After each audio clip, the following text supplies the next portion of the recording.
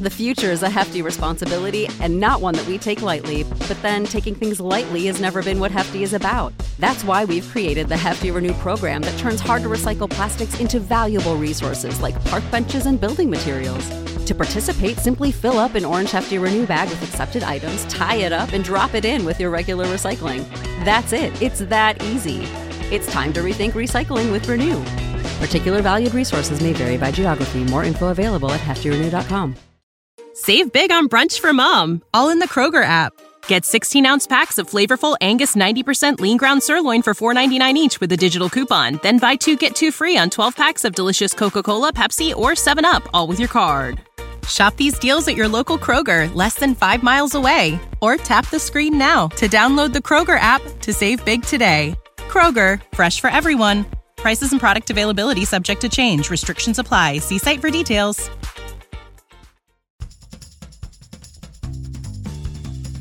Sometimes the world looks like you ain't ever seen it before. Stuck behind never-ending windows, all you need is a door. Searching for something to put a smile back on your face. Just remember, in unusual times, it can come from an unusual place.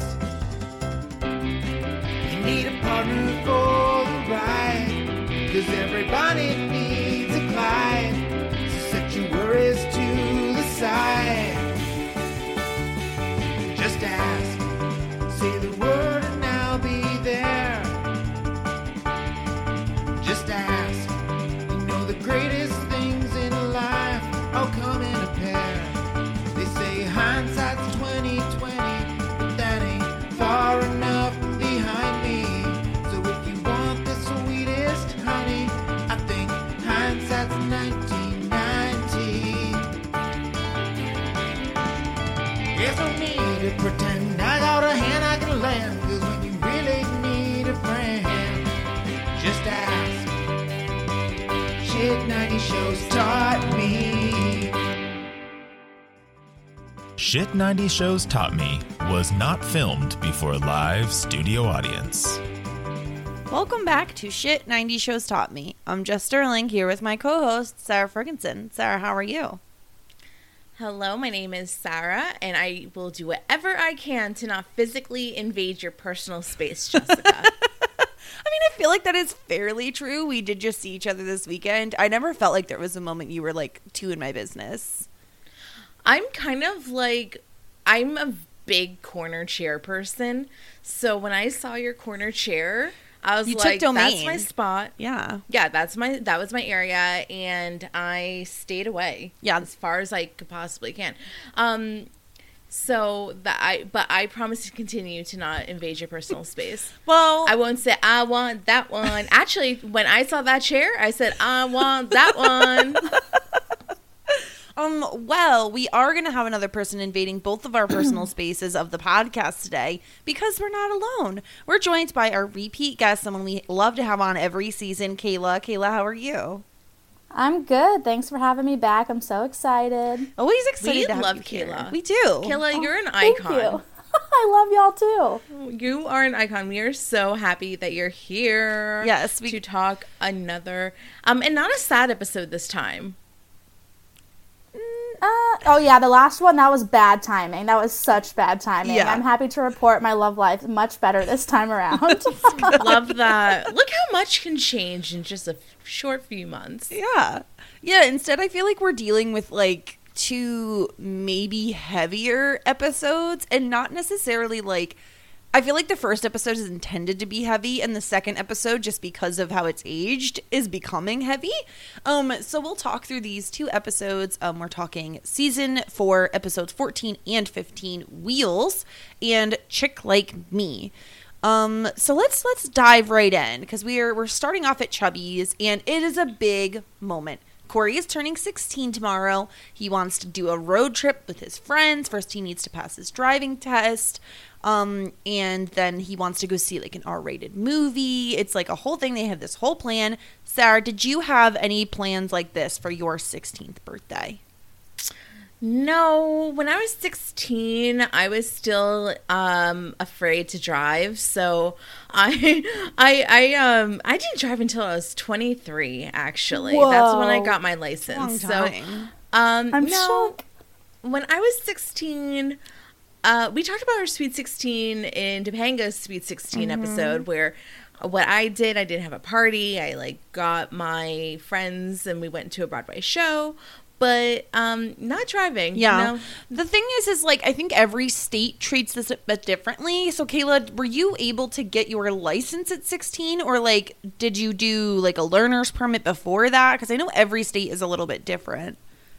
Yeah, so we had to take a class at school, and then you had to do behind the wheel, and then you got your permit when you were 15, and then at 16 you got your license. Oh, wow. That's Ooh. very different. Okay, so in New York, when you turned 16, you could do your thing for your permit. And then you had to have your permit for, I believe, like 6 months is the earliest where you could take your driver's license test. So, like, it was not like this where maybe Pennsylvania is different, where Corey was able to get his license right away. Like, you had to have your permit for 6 months. And with your permit, he would not have been able to do this road trip because you would need somebody who was, like, 21 or older in the car with you in order to go. With like a certain amount of years of driving experience as well. Yes. Yeah. So this would not have been able to happen, but good for Corey that he's like planning this fun trip. They're going to go to Atlantic City, which Sarah has told me many things about Atlantic City because I have not gone, but she is close to Atlantic City over there. Oh my gosh. I've been to Atlantic City a good amount of times, and every single time there, it is a disaster between getting like very, very more than 2 times I have thrown up on the way back from Atlantic City. That's a given. No, That means it was a successful trip. Yeah, it's a rite of passage. There's been breakdowns and meltdowns when going to Atlantic City. It's always a time. It's like Vegas, but if you were living in the Hunter Trailer Park. Oh, so it's like trashy Vegas. It's trashy Vegas. Amazing. I'm here for that. So they're all excited. Tomorrow he has wheels. He's going to be independent. And then, of course, we end the scene with him getting a clown burger, which, like, what are you doing with the hats, Corey? Like, Kayla, what is he doing with these hats? Like, where is he storing them? I want to know what he's doing with these. They're probably in a box underneath his bed. I don't know what you could possibly do with those things. They're collector's items, apparently. So yeah, very exciting episode. We are in the Matthews household. Alan is thrilled. He's so excited. Corey's turning 16. He has this whole plan for what he's going to do where he's going to like take him to get his license. Then they're going to go get steak and eggs. He's being very cute. He's already like washed the car, got everything prepped. Except we've got bad news because Sarah, Corey has already gone and passed his driver's test on his own. Yeah, Alan makes a very big deal about a Matthews men family tradition of this is what we do, this is what I did, this is what my father did, this is what Eric did. We're not going to talk about the fact that Eric totally tried to get his license with his friend Jason. Yep. That happened. Of course, he failed it in that episode, but whatever. I guess we're just going to overlook Boy Meets World that. is not known for its continuity. No, not quite. We've had not so many quite. discussions on this. Like, they're so bad about it. It's so bad. So, yeah, Corey went and passed his driver's test and got his quote-unquote temporary license, which kind of sounds like a permit, but also kind of just sounds actually, there is the license in New Jersey where it starts off vertically if it's your, if You're under 21? If you're under 18, I think. Oh, and then it goes to horizontal? 21. And then it goes to horizontal. Interesting. So maybe that's a temporary license? Well, I thought license? temporary license is also for in New York where, like, you would get a paper one until they were going to mail you, like, the plasticky one, like a, credit card style. You would get that in the mail later on. So, like, that's how I read it. But, like, who knows? Same with Missouri. Paper first, plastic later. Yep. That is That's how it insane. goes. I know. It's You like, guys how are you didn't expecting people to carry on a paper and not lose it? Like, You guys didn't have, like, the little machines back then? I have no idea what you're talking about, so no. I don't know. I mean, like, Who knows? Maybe they have them now. New Jersey, I don't know. New Jersey, totally. Like, you had, like, the car that day. Damn, Jersey's moving fast. Yeah. So we find, so I love, Amy is a gem. Amy is a peach in this episode because she says everything I'm thinking. Well, almost. To the point where she's like, well, you know, like, did you have a conversation with Corey? Like, did you ever, like, I don't know, ask him, like, hey, buddy, you want to, like, do this for your 16th birthday? No, Alan was just like, oh, he'll sense it. He'll know, Kayla. He'll know that this is what I want to do with him. Sorry, bad news. Corey is not a mind reader, people. Typical men, no communication. Yes. And then it backfires and blows up in their faces, and they're like, huh? How did that happen? Yeah, exactly. So Alan, like, storms off because he's all upset about this whole thing. And also, how the fuck did Corey get to the DMV to do this? Whose car is he driving when he arrives back home? 100% Topanga's. Oh, yeah. Topanga, we have to remember that Topanga and Sean are already 16 at this point. Right. And I guess theoretically already had their licenses. And I wouldn't be surprised if Topanga has a car, because we've learned, and we continue to learn, that Topanga's a rich bitch she can go to the ATM and grab $200 without even blinking. Yeah. So she definitely has a car. I just thought it was weird because also, again, this is also back in, maybe the laws have changed, but back when I was 16, you couldn't have a certain number of, like, people under the age of 21 in your car with you. So, like, you wouldn't be able to have 3 16-year-olds all in the car at the same time if none of you had had your license for, like, a certain amount of time. So I don't know. But so Amy basically tells Corey, like, oh, you know, he thought you'd want to go with him. Well, you know what, Alan? Maybe you should have fucking told him that. Like, maybe you should have told him that. But he didn't. So Corey, being the gem that he is, again, when I was a child, I was probably more Team Alan. But as an adult, Alan infuriated me this episode. Same. Yeah, Corey goes to have a chat with him. And he's like, oh, I'm, like, really sorry. I didn't know that this was, like, a tradition. And he's like, oh, Topanga and Sean already had their licenses. I didn't want to, like, disappoint them. I wanted to go with them. And Sarah, Alan is acting like such a baby. He's, like, giving Corey the cold shoulder. Yeah, he is acting, like, very sour. And I feel as though he definitely isn't communicating with Corey. I do feel as though, because Alan says, like, hey, I need to run a few errands. If you want, we can, like, go together and you can drive. I think that Corey should have went, because it's better that he spends those quote-unquote few hours, it turns out to be more than a few hours, with his dad in the car driving around than sitting at home with his friends waiting for his dad to come home. But so I feel as though, like, he should have went with his dad, especially after Amy is like, your dad wanted to spend time with you on your birthday. Yes, but Kayla, this is Corey's birthday. Corey is 16. Corey should be able to dictate. If he wants to spend his 16th birthday with his friends, he should be able to do that. Like, I think it's unrealistic that Alan wants to spend many, many hours of a day they're supposed to be taking the car out and having fun doing errands. Like, that does not sound appealing to a 16-year-old. I agree. I think he's being unreasonable and trying to punish Corey because I think maybe he's just embarrassed about how everything's playing out and he just can't admit it and fix it, so he's just taking it out on him instead.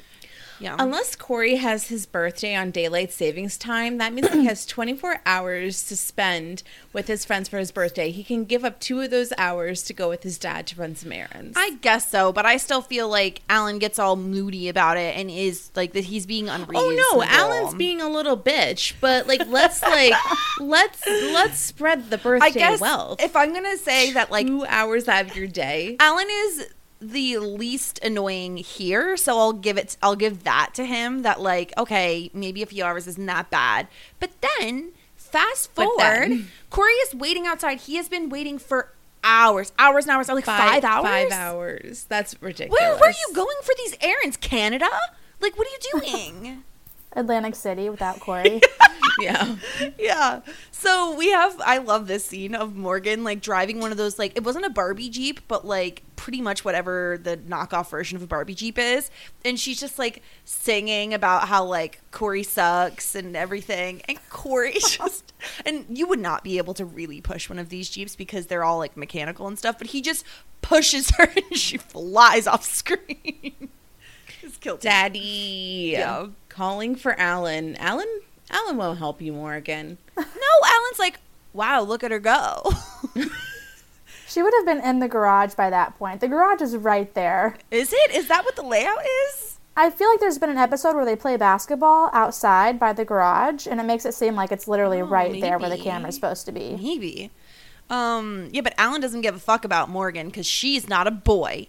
So Alan comes home and he gives the keys to Corey and he's like, oh, sorry, like, you know, one thing led to another. Go do what you want to do. And Corey's like, well, I can't anymore because they waited for 5 hours and then they went home. And Alan's like, oh, well, go pick him up, take him for a drive, but make sure you're back in time for your birthday dinner. And 45 minutes is when he's supposed to be meeting at Chubby's. Now, Sarah, tell me if this is unreasonable to you. Should Corey have expected that he is supposed to be doing a birthday dinner with his family because they've done one every single year since he was born? Birthday dinners suck. And why is it's your 16th birthday? Why do you have to go to the same restaurant that you go to every other day? It's not like it's a nice place. I know. Like, why can't you go to La Bougia or like Le Chardonnay? I just think it's like unfair that they have to keep going to Chubby's for every meal. But I think like I've heard this like from people that are close with their parents. They spend their birthdays with their parents. Like when I was 16, I was definitely bouncing out, not spending it with my parents. But I think that people do this. Birthday dinners every year. I mean, if you think about it, I guess like it's as much as a birthday for your mother. I do a birthday dinner with my family, but it's not always on the day that I was born. Like it's usually like a day close to it that I'm free. Granted, I'm an adult now, but like, Kayla, is it just me or is everybody in the Matthews family just a terrible communicator? Exactly. I find it really hard to believe they haven't talked about any of their plans when Corey's been so excited about this coming up. Yeah, no communication anywhere right now. Yeah, especially because being 16, you'd think he would have to like clear it with his parents to like go to Atlantic City and like go on a road trip with Topanga and Sean and borrow his dad's car. Like, is that not a conversation that happened before now? So Corey's like really pissed because he's like, it's not even worth it. Like 45 minutes is not enough. I guess I could see that depending on how far away Sean and Topanga live. Like 45 minutes kind of is not worth it at that point. It's just a little spin. I liked Ben Savage's acting in this. He's like 45 minutes is nothing. He's like very dramatic in this one particular scene. I liked it a lot. So it's just like, yeah, 5 minutes is nothing. And he is very frustrated and Eric is like mocking him and he wants to talk to Eric about how Alan treats him like a baby.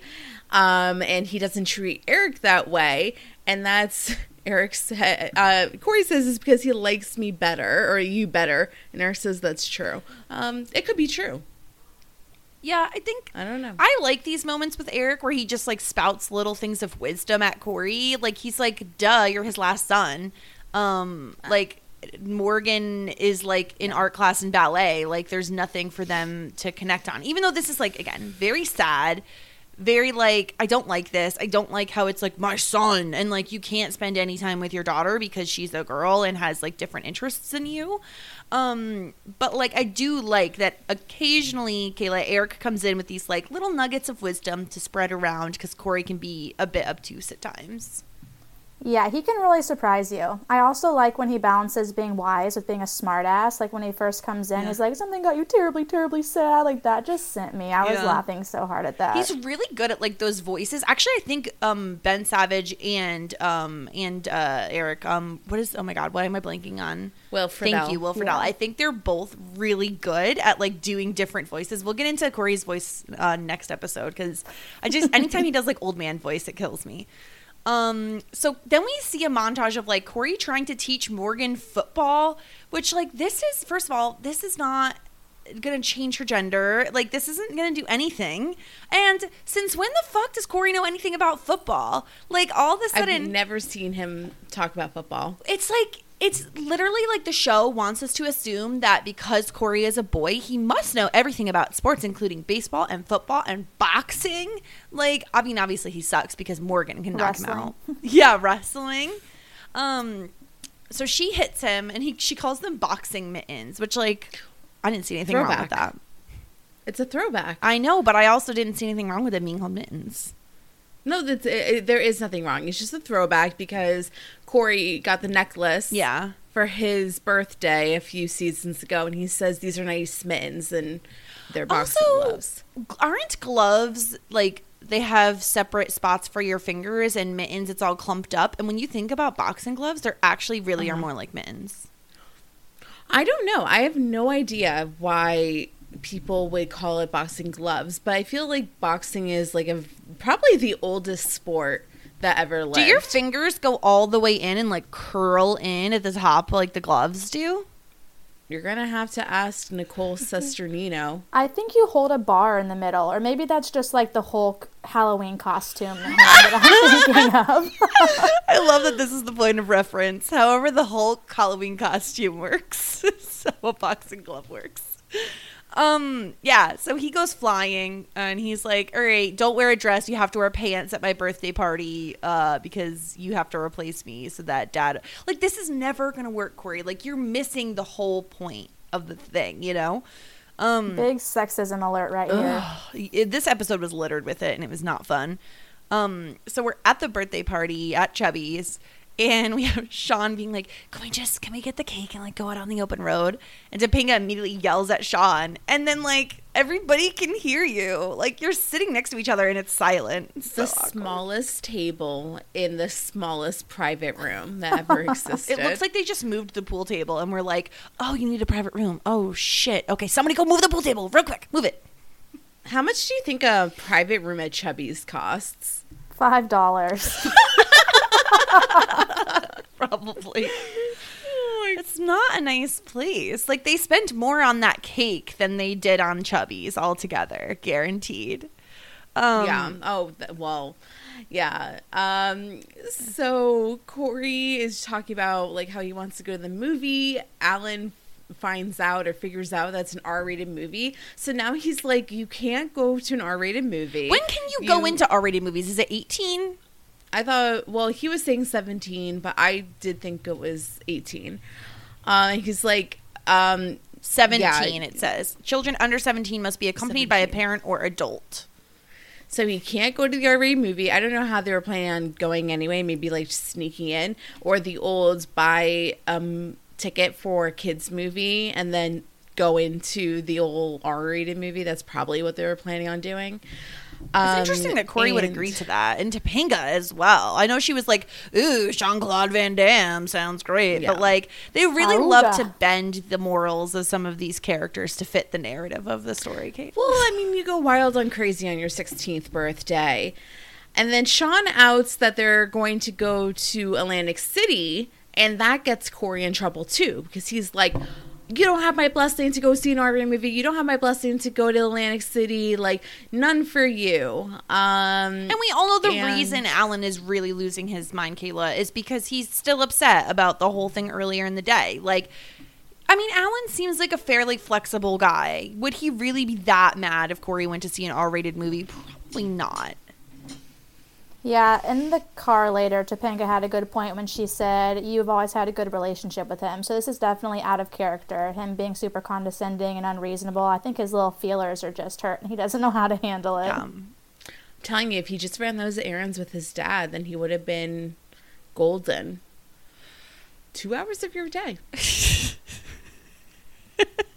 I just can't believe he leaves without opening the presents. That blew my mind. What was in? I want to know. The presents looked so good. He didn't even get to have any of the cake. So, and you know, all of the presents were like car related. And it's like it was your like 16th birthday. Like, you're gonna get something good. Like, that's a big one.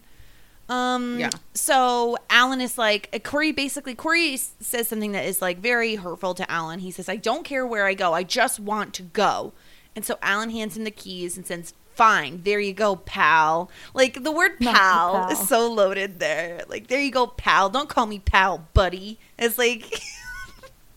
So they get up and leave, and poor Topanga, like, I did like this moment for Topanga because I felt like this was true to her character, where she's just like, I don't want to go, I'm really sorry, but, like, I have to go, but, like, okay, but don't be mad, but, like, okay, goodbye, and she, like, rushes out with them. I just thought that was very, like, sweet and very, very on brand for Topanga Sarah. Yeah, I thought so, too. I thought that was a cute character moment for her. She's a kid, too. Mm-hmm. She wants to have fun. She's a good girl, but she wants to have fun. And then Eric comes out with the card cake and sings this really strange rendition of Happy Birthday. I loved this. I did too. It reminds me of myself. I sing random shit like that all the time. Yeah, same. It's like, yeah, he was just really, the way really, he like, says it spitballing. too. Like, I remembe like, I would be able to recite this when I was a kid. Like, I remember listening, he's like, it's his day of birth. Like, he just goes off script. And I love the fact that they have him holding the cake up so high that he can't see anything. And he puts the cake down. He's like, oh, like, I missed something. That cake was, like, by the cake boss. It was exquisite. Buddy himself. Yeah, they got some fancy cake. That cake probably cost $300. I mean, that'd be a pretty expensive cake. I just think, like, I don't know. Like, I guess he's not going to get a car on his 16th birthday, but, like, he could have gotten something car related, you know? So they're in the car, and Corey is, here we are, just me, my Topanga, my Sean, and of course, Corey is driving like a grandpa. He's driving 18 miles an hour. Which is so slow. And is slow. He on the highway? Because that seems like against the law to go that low. Well, no, because the speed limit was 25. So I feel like he was taking side streets all the way to Atlantic City. They did mention they were on a country road. Okay. So, yeah. So I love he's like, oh, God. And then he's like, a bicycle. He's like, just pass me. Go around me. Yeah. Are you guys fast or slow drivers? Oh, pedal to the fucking metal. I have been called a slow driver, but it is by my family who, like, goes way over the speed limit, and I will only go up to a certain amount over the speed limit. So my rule of thumb is, like, if I'm on the New York State Thruway, which is usually 65 in most places, I will not go over 75. I will not go over 10 miles an hour over that speed limit. And it obviously depends. Like, I wouldn't go 40 and a 30, like it scales based on the speed limit. But, like, I set parameters for myself and I stick to them because I really don't want to get pulled over. Sarah, what about you? I'm a respectable 10 and 2. However, I do, like, the other day when I was driving. You told me how fast you went to get to my house, and I was like, that sounds dangerous. 80 whatever, 85, almost 90. You said. That's too fast, girl. I was going. She kept her form, though. Yeah, but I was 10 and 2 the whole time. So much so that my shoulder was hurting by the end of it. They actually say that you shouldn't do 10 and 2 anymore. You should do, oh God, I'm trying to do the math. 3 and 7? No, 3 is on the side. 4 and 8? 10 and 9? No, not 4. 6 and 8? No, not 6. Girly, this is not helpful. It's 4 and 8. It's basically... You're the worst driving education teacher ever. I just don't know how clocks work. No, the thing is you basically reverse the 10 and 2. So you go underneath because you have more control of your vehicle underneath than you do over. Does that make sense? Oh, they want you to be under, not over. Under, not over on the steering wheel. So basically, I don't know. I'd rather be a top than a bottom. Yes, but at the same time, they see you have more control. That's why you see bus drivers with those ginormous wheels, and they have their hands on the bottom. This is a thing. It's a speed trap. Yeah, so Corey gets pulled over for driving 26 and a 25. When I tell you, Kayla, bogus. I would have raged at this man for pulling me over. I would have gotten arrested for, like, yelling at the cop, I'm pretty sure, because that's ridiculous. One time I got pulled over in my town, and I name dropped my best friend who was dating a cop. And I was allowed to leave. Oh, love that for you. Yeah, and actually, I think it happened twice. And I name dropped her twice and it worked twice. Incredible. I was like, I'm just leaving my friend Jillian Voss's house. You know her. And they're like, oh yeah, Jillian, she's so nice. And they're like, you could go. Wow. I was like, amazing. They do like to ask where you're coming from, so. They do. Yes. Why do you care? That's what they always ask. Coming from where the scene of a murder crime, I just got done burying a body. Like, what do you want? It's like, where are you coming from or where are you going? And I was like, oh, this is what I think. I was like, I just came from my friend Jillian's house. We're going to Mexico and I'm on my way to get like bathing suits. And I think that's what I said. And it was like, oh, go ahead. Have a great day. It's ridiculous. Love that. I don't understand why they ask where you're going, but he gets pulled over. I remember. Yeah, go ahead. One time I got pulled over like 3 times within a year for speeding, so I had to take a driving class to get one taken off my record so I wouldn't lose my license. Kayla. I had to take this class on my birthday. Oh, no. They made you take it on your birthday? They only offered like a few ones, and that was the only one that was available. So, yeah, I had to spend half my birthday taking a driving class. Awful. That's terrible. At least it was. One of them is dropped, though. Yeah, she is. And the most ridiculous part of all of this is now he's in, like, a courtroom. Like, as if you wouldn't just get a speeding ticket. No, they're going to bring you to some rando court. And Topanga's like, oh, you really should call your dad at this point. Corey refuses. He's like, oh, you need to see a judge. Bitch, this is not how the legal system works. Like, you get a ticket. You either plead guilty or innocent. If you plead innocent, you have to, like, go and see a judge. If you plead guilty, you pay the fine and you're done. But, like, it's apparently a $200 charge for 1 mile an hour over the speed limit, Kayla. This is bonkers. Yeah, nothing in this episode really made sense to me. They just make shit up to make it dramatic. They really do. Yeah, they really are like, how can we make this the most dramatic way possible? Oh, okay, he has to go to court right now. The equivalent of $339 today. I was going to ask how much it was worth back then. That's a lot of money for 1 mile an hour, Sarah. Like, this is... I wouldn't pay it. They'll arrest me in, like, 2 years. Like, get worn out for my arrest. But it's ridiculous. And the judge comes in, Judge Herbert Lamb. Did you recognize him? Absolutely, Yes. I did. Did I not spend half my childhood standing Kevin and Winnie? Of course. Who didn't? Of course. So obviously, it's a familiar face. This is Dan Lauria, who plays Jack Arnold in The Wonder Years, which, of course, Fred Savage, Ben Savage's brother, starred in that show. So keeping it in the family here. One day we'll see Fred Savage in Boy Meets World, and it's not a becoming episode. I don't remember it, so I'm not excited. Kayla, do you remember when Fred Savage was in Boy Meets World? I do not. Oh, no. Okay, well, we'll have you on for that episode. Now I'm scared. Only time will tell. Yeah. So we see him, a familiar face, and he is big and scary. Big guy. Tall guy. Scary guy. He's a very stern. He has a very like stern face, like a stern demeanor. Yeah. I mean, like comparing Savage brother dads, TV dads, I would be much more afraid of Kevin Arnold.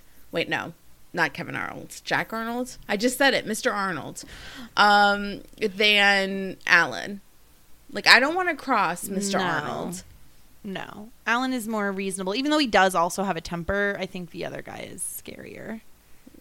Yeah.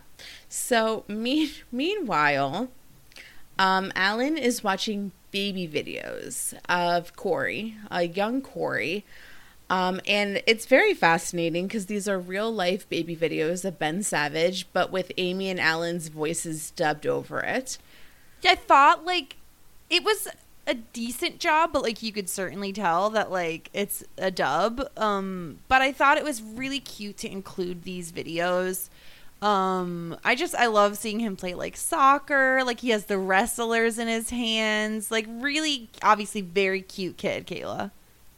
Yes, he's adorable. I loved watching him run, and I thought the first video was so funny because he didn't even score the goal, but they're cheering him on, and he's like, yeah, I did it. I'm like, boy, you were just running. Oh my gosh. So Amy like comes to check on him, and she's like, Alan says he assumed that he would run in, wake him up, drag him to the DMV, and he says he doesn't do that anymore because he's older. And Amy reminds him, and this is why I love Amy in this moment. She's like, I want to remind you, like, Corey's growing up. He didn't do anything wrong. Like, he's 16 now. But then she says something I don't agree with her. She's like, but you're not doing anything wrong either. And I'm like, actually, he did. And he didn't communicate with his son and got angry with him. And then was a complete dick. But, like, all right, Amy, like, let Alan live off in La La Land thinking he's perfectly fine. I don't know. Sarah, do you agree with this? I feel like Alan was in the wrong here. I think that it's very frustrating what Alan has been saying, and the fact that he was just so rude or like overreacting to Corey. But I kind of feel as though Alan is just in his feels, and he doesn't know how to control his emotion. He's always so quick to anger. He needs therapy. That's what he needs. He needs to go to therapy to deal with his anger issues. How about that? I like it. Could be helpful. Yeah, he doesn't know how to process these emotions. Well, and he needs to get over this, like, old school mentality where, like, Morgan comes down and is like, oh, Mom, are you going to, like, do my hair? And Alan does offer for, like, a hot second. And I love Morgan's side of, like, are you kidding me? Like, this isn't real. And Alan's like, yeah, no, I'm not. I can't do this. But, like, find other things to connect to Morgan on. Like, it doesn't have to be hair or Barbies or ballet or whatever. Like, Morgan can be a badass bee. Like, you can connect on something. Morgan's hilarious. She's a hilarious kid. Like, you know, she does so many things that are just so entertaining. Yeah. Kayla, do you think that this is the reason why he was in his feels, or like it led to the reason why we had to get a Joshua Matthews in the future? I don't know. I feel like they were probably just digging for some new storylines. As is the case with most family sitcoms, there's eventually a surprise baby. I feel like Josh Matthews is like the worst thing that happened to the Matthews family. Spoiler alert, we should have said that first. We've talked about it in the past. They should know. So Alan is just like chilling outside with a football, and Feeney comes out, and I love Feeney decides he's going to be like, you know what? I got good news and I got bad news. Now, what do you want to hear first? What do you make you feel good? Okay, great. Bad news. No, always bad news first. I thought he wanted good news first. Well, no, I'm just saying that. That's you want the bad news first? Oh, I don't know what type of person first. I am. I guess I do because I want to be cheered up with the good news. I don't want to end it on a sour note, right, Kayla? I think that's right. Yeah, because I would be too anxious to enjoy the good news if I know something bad's coming. That's fair. So he says, okay, I'm going to tell you something that's going to make you feel good. Feeney talks all about like the weight of the responsibility of raising a kid. It's so enormous and daunting, and he didn't think he was up for it. Alan says his whole life is about his kids. His job is about his kids. And Feeney is like, yeah. So Alan's like, well, Feeney, like your life is about kids, isn't it? And Feeney's like, no, that's my job, which like to Feeney actually is his whole life, really. And I love Feeney calling Alan a hostage to extreme joys and disappointments. Feeney, like, hostage never means good things. What are you talking about? Kayla, he's freaking poor Alan out with this verbiage. I feel like usually Feeney's good in a crisis. This moment, he just made it worse and was digging himself a hole and did not know how to fix it at all. Yeah. And Alan's like, oh, I'm really scared. But Feeney says that apparently that was the good part, being a hostage to joy. That's the good part, Sarah. No, Feeney lost the plot. I think that he spends a lot of time, like, if it was nowadays, he would spend a lot of time in his notes app coming up with like random advice. And then like he probably looked at his notes of like advice that I can give as like a neighborly older figure. And he's like, you know what? I think I got nothing today. I think I don't have one thing, one word of wisdom to give. And he just came out and just really blew it. Yeah. Because he didn't have terrible like a prepared lesson. Yeah. So Feeney was like, oh, well, that was the good part. The bad news is I got a call from Corey. He really should start off with, Corey is fine. Like, if you say you got a call from, you always say, not an emergency. Everything's fine. Like, put people at ease. And he says he's on trial. And I wrote in my notes, how is this literally even possible? What's going on? I don't, because he didn't pay the fine. This is so stupid. It's not. I don't know. It is stupid. It's stupid. I can't even. It's just like, no, it's done. It's real. No, done. I was like gonna defend it. I can't. Corey is in trial, and Judge Lamb says the law is the law. He has a noose in his hand. Yeah, he's yeah, like, that part was weird. Someone arrest this man. Yeah, I mean, this judge goes really off the handle. He realizes it's Corey's birthday, and he gets a balloon sword. The judge is making balloons. Animals. He's making animal balloons. The Yeah. judge is making animal. I'm sorry. I had to say it like 4 times because that is the literal thing that happened in this episode. Yeah, he gets offered a dog or a hat, but then he wound up getting a sword, which Corey was really happy about. And then we get Sean, who sidebars him and goes, the first thing that you learn in the street is that any judge that makes you balloon animals will actually hang you at the end of this. But Corey's like, it's my sword and I'm not sharing it. It's a red sword. This is very dumb. It's stupid. What can I say? It's dumb. Not very good comedic relief in this episode. No. And, so Corey says, I just got the keys and drove, and Topanga offers to pay the fine with the ATM. This is my favorite part. Topanga, can go to the local ATM and take out $200. Topanga, where are you getting that $200 from? Is this your birthday money from your Sweet 16? She's loaded. She really, really she babysits? is. So you think that it's the this B&B is money. It's all that tip money from the B&B. It's the B&B money. Can you imagine? Yes. And she then becomes like a character witness and then starts calling the judge mean, but she gets a princess hat and turns around real quick. She's fine with it. She smiles. Kayla, did you hear that one lady that laughed like this was the funniest shit in the world when Topanga got the princess hat? The laugh track? There was this one lady, I guess, in the laugh track that was like, like that's so funny. Like she legit, if you listen closely, she was like exclaiming how much she enjoyed Topanga getting the princess hat. It was crazy. God. Yeah, I got a lot of secondhand embarrassment from Topanga this episode. Yes. I didn't really like the things she was saying or doing. She was cheesing hard, wasn't she? She was overdoing it. It was ridiculous. I felt like her facial expressions in both this and the next episode, like, amped up as though she was on theater and not making a TV show. It seems like the director was like, we need more, Topanga, more, Yeah, give me more. More. So the judge says he will drop the charges if he calls his dad and tells him he was wrong. But Corey refuses to because he doesn't think he was wrong. Here's the thing. Corey wasn't fucking wrong. There's nothing wrong with what Corey did. And Alan, of course, walks in. He's like, well, I wasn't wrong either.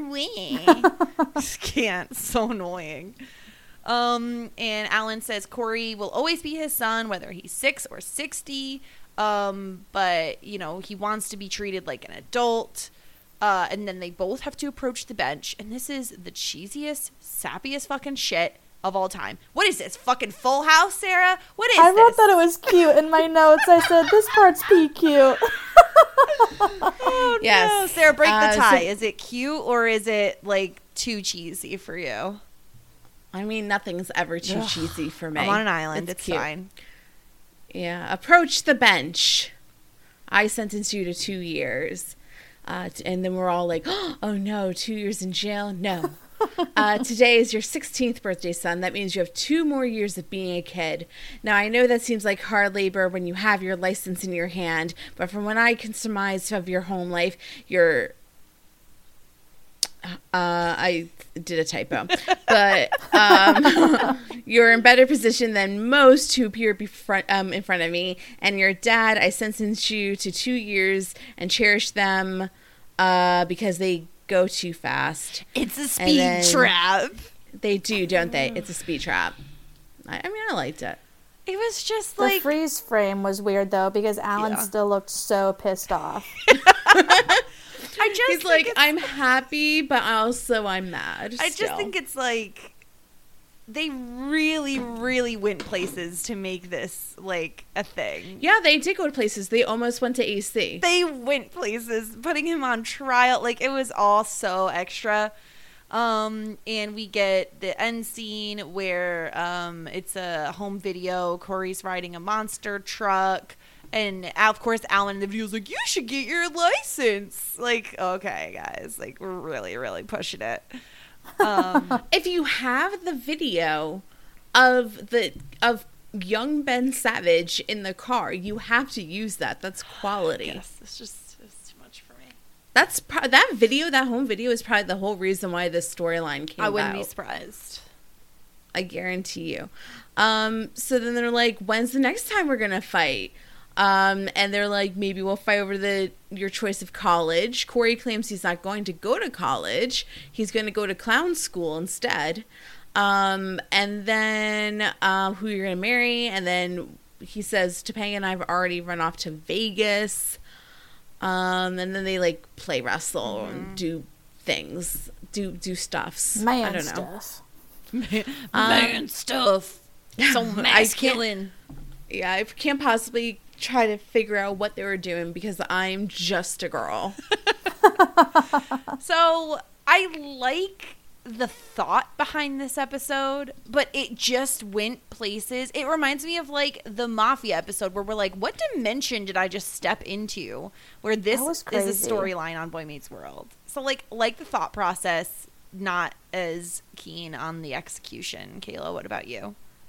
I definitely agree, because it's really hard for me to suspend my disbelief a lot, so when it goes this far, I'm like, I can't even finish this episode, but I had to.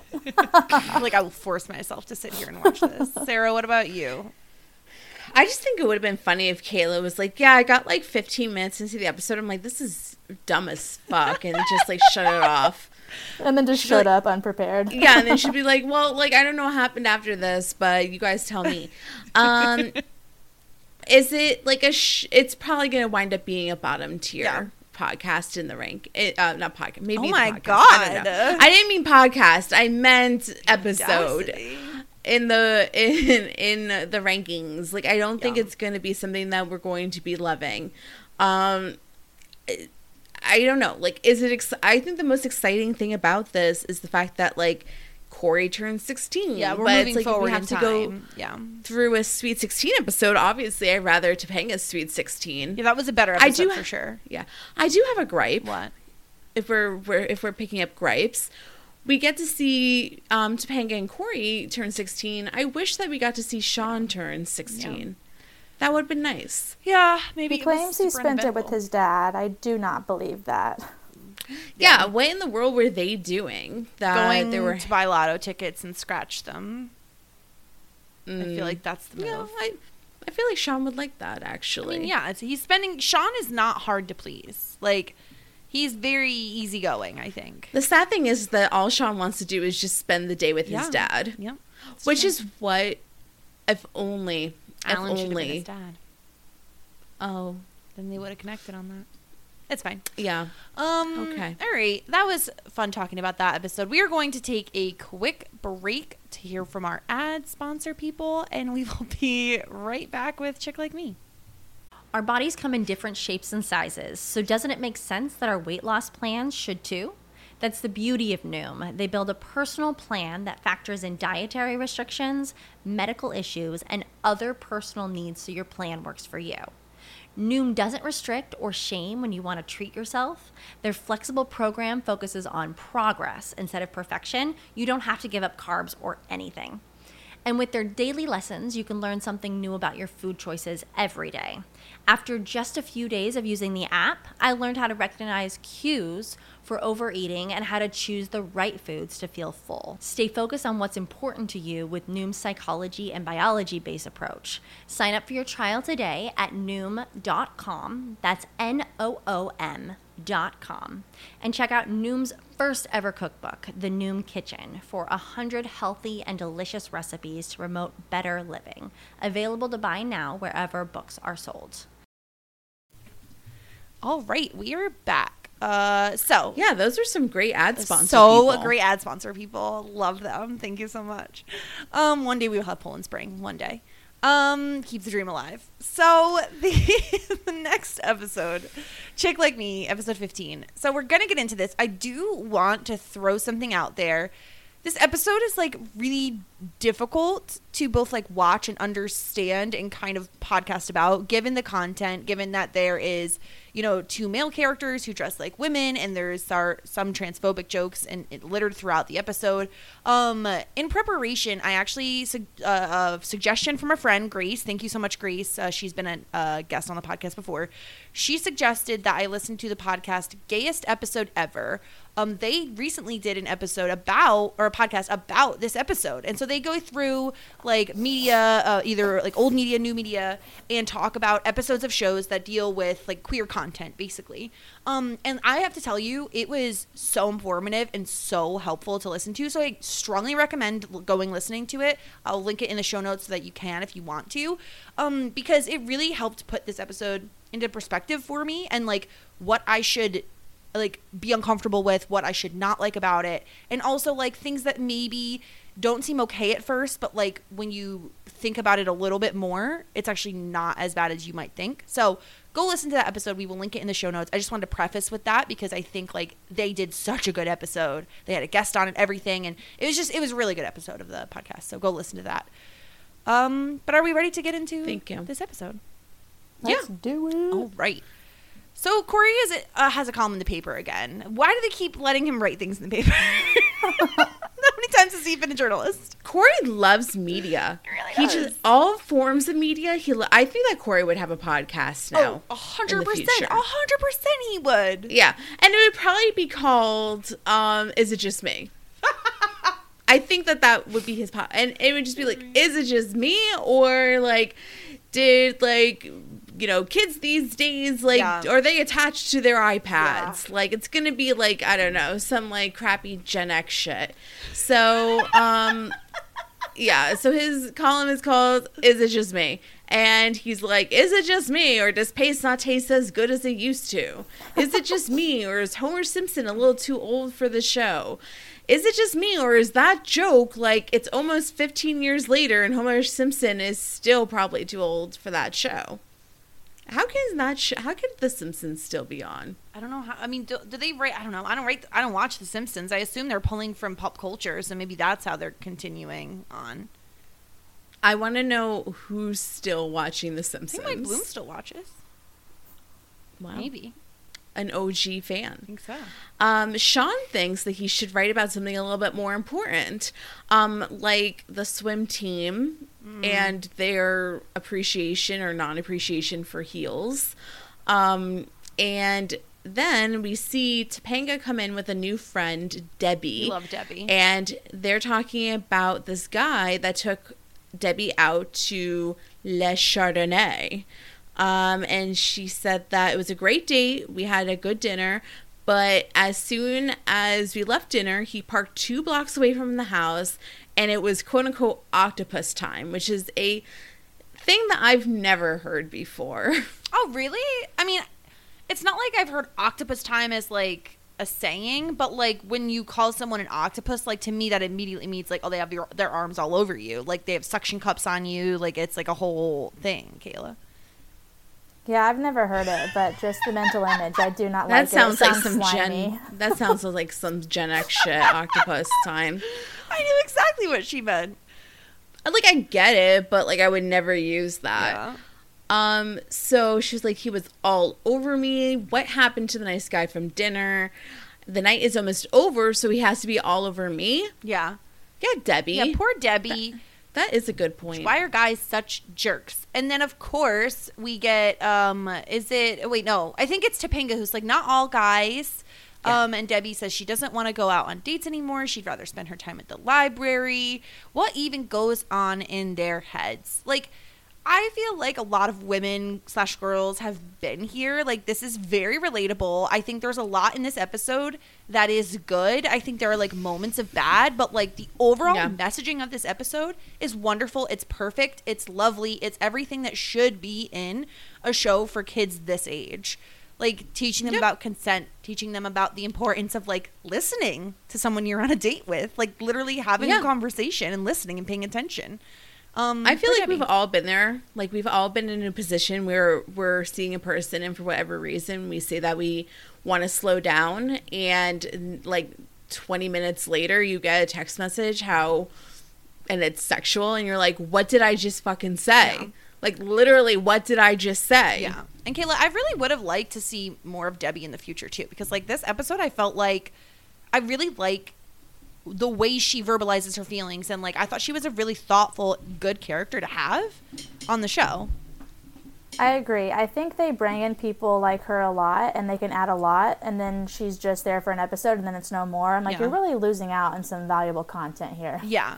I think that this is probably one of their biggest complaints, probably back in the day, and probably is like the impetus of why they decided that they wanted to have a permanent fourth friend for the group. And then we get Angela, which she was so great to bring on for multiple reasons, so many reasons, but they really needed like a second female perspective in their group. Someone for Topanga to bounce off of and have these types of conversations with, because Topanga is in like a loving, consenting relationship. So like you need to see the other side of things more.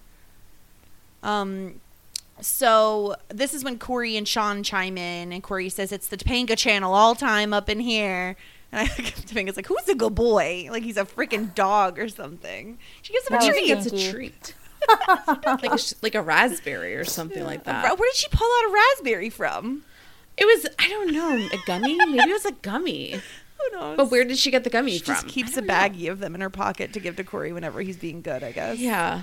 Yeah. Sean asks if she ever thought that maybe guys and girls are looking for the same things on dates. And Debbie explains, girls are looking for an evening of good conversation in the sense that you've made a genuine connection with a human being. Still true.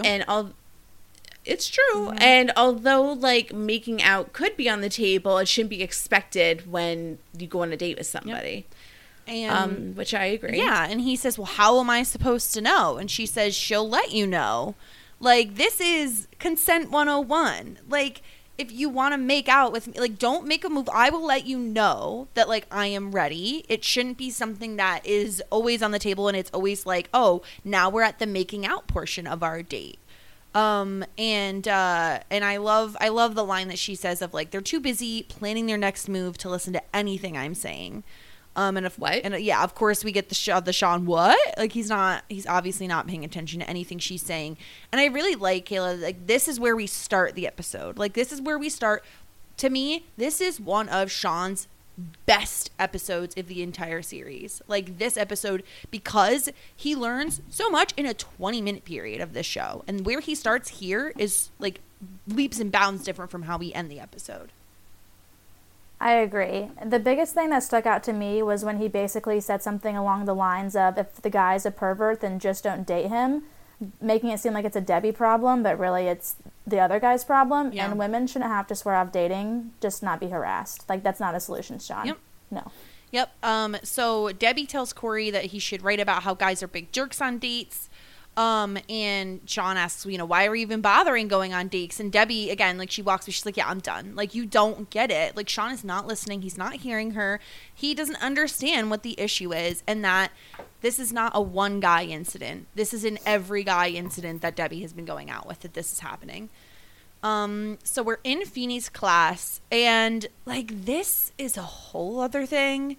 They're talking about a book called Black Like Me, where a man had his skin temporarily darkened to basically understand what it's like to live as a black man. Obviously, they don't even say the word blackface in the show. That's what it is. We can say that is what it is. It's not okay. And like, it's very simple. They discuss this also in Gayest Episode Ever, because they do have a black queer person on to talk about it. And like, it's as simple as like, oh, you don't understand what the black experience is like. Fucking ask.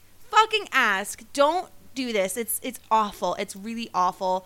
Unfortunately, like, that book was very popular. Like, it did get a lot of press. It did have a lot of people reading it. Not something you would read nowadays. It really doesn't age well. I really hated this, but like, had to get through it. It's part of the episode. It's just this is how Corey comes with, or Sean comes up with the idea that Corey should experience a world from a girl's point of view by becoming a girl. Again, Sarah, why is Corey not just interviewing Topanga, Debbie, all the other girls in his class? Yeah, to say that you can't understand unless you live the experience, I kind of feel as though is not the solution is not to become that thing. So like I keep thinking back to another example, which is so obnoxious, but when Tyra Banks had the Tyra Banks show, and she said that she did not know what it was like to be a bigger woman and decided to put on a fat suit and go out and see how people reacted to them as a plus size woman on the subway, on the streets. And it's like, this is the shit that we watched, and that was not in the 90s. I think that was maybe in the early aughts. 2000s. Yeah. But still, like, shows like Friends had Monica in a fat suit. It was always played for laughs. Like, you always have like the chubby friend who's the funny one. Like, it's a very common thing. Right. Like, I think that there's a part of you that has to accept that no, like, as a white person, you will never understand the Black experience. As a man, you will never understand a woman's experience. And I think that there's a point where you have to accept that that's a fact. And until then, yeah, like, asking how and interviewing and being empathetic and sympathetic to other people's experiences is how you can connect to that. Do your research, read books, everything along those lines. But I think that becoming these things that you're not, so that you can try to understand their experience. Also, it's one day of you understanding their experience versus a lifetime. So I think it's impossible to understand an experience where you're not born into that. So yeah, I don't know. No, really well said. I think like it's tricky, but like the best way to find out what it's like to be that person is to simply ask that person. And Corey has access to many, many girls in his class. He has Topanga, he has Debbie, and I'm sure Debbie would be more than happy to not only talk to Corey, but to connect him with other girls who've gone through similar experiences. Or talk to some of the men too, right? Like get not both sides, because I don't want it to sound like that, but hear from many different people, many different perspectives on this matter. So this is where they come up with the idea. And I think that like what starts off as like something that's very problematic and very bad, we'll talk about when we get there, but there are certain aspects that I feel like really did a good job with it. Now we have plotline B, which is really strange for this episode. I don't know, it felt awkward here, but Lonnie is like selling a tent to a guy, and he's very aggressively hitting on her. He asks her if she wants to get coffee with him, and she says she's not a coffee drinker. We could do something else. She offers to cook him dinner, and then she just keeps like punching him to the point where like he's like obviously developing a bruise. She says she wants to, Kayla, tell me if you've ever heard of this, rub our bodies in oil and go eel grabbing. Hell no, I've never heard that. And it's like, how does that not sound sexual to you, Lonnie? Come on. Yeah, you're not that naive. His eyes widen, you know, Eric's eyes were widening, like they were all for whatever was going to happen after that. Yeah. So eventually she just keeps punching him, and he runs out without even buying the tent. Sarah, he's done. He's like, I'm going to have a bruise. Why sounds can't men like handle women that aren't 100% feminine? Like, why is that a turnoff? I don't get that. Yeah. No, you're right. Great point. And this is the thing is like Eric's like, she's like, why am I scaring boys off? And Eric uses a terrible hunting analogy. No one should compare dating to hunting. But he offers to help her practice because she's like she's too masculine basically, which is also awful. Like, not for nothing, but there are men out there who like women who can do those types of activities with them, who can like hunt or go four-wheeling or get dirty. You know, not every guy wants a feminine woman.